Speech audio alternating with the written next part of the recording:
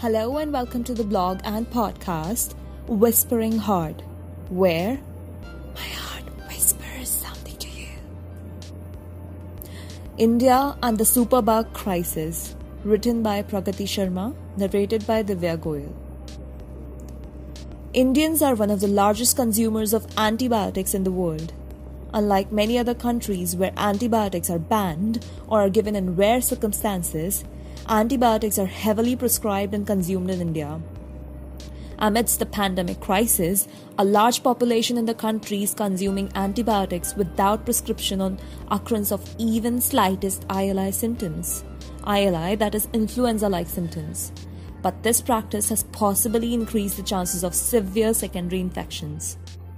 Black fungus, white fungus, yellow fungus, etc. are only a few secondary infections to name that have popped up in severe intensity in corona-recovered patients. It can be said that if corona doesn't kill you, these secondary infections can. Consuming too much antibiotics develops a resistance in the microbes towards such drugs. Simply saying that too much consumption of antibiotics results in microbes to develop an immunity against these medicines. Consequently, more powerful drugs need to be given to combat these newly immune microbes. This vicious cycle continues and finally results in a disease-causing microbe to become super powerful. It becomes a super bug against whom antibiotics simply fail to work. Superbug crisis is not new to India. The easy availability of antibiotics has often raised the concern from medical experts. These experts have been warning about the superbug crisis ever since long. But in these pandemic circumstances, the pace of development of a superbug has substantially picked up the concern.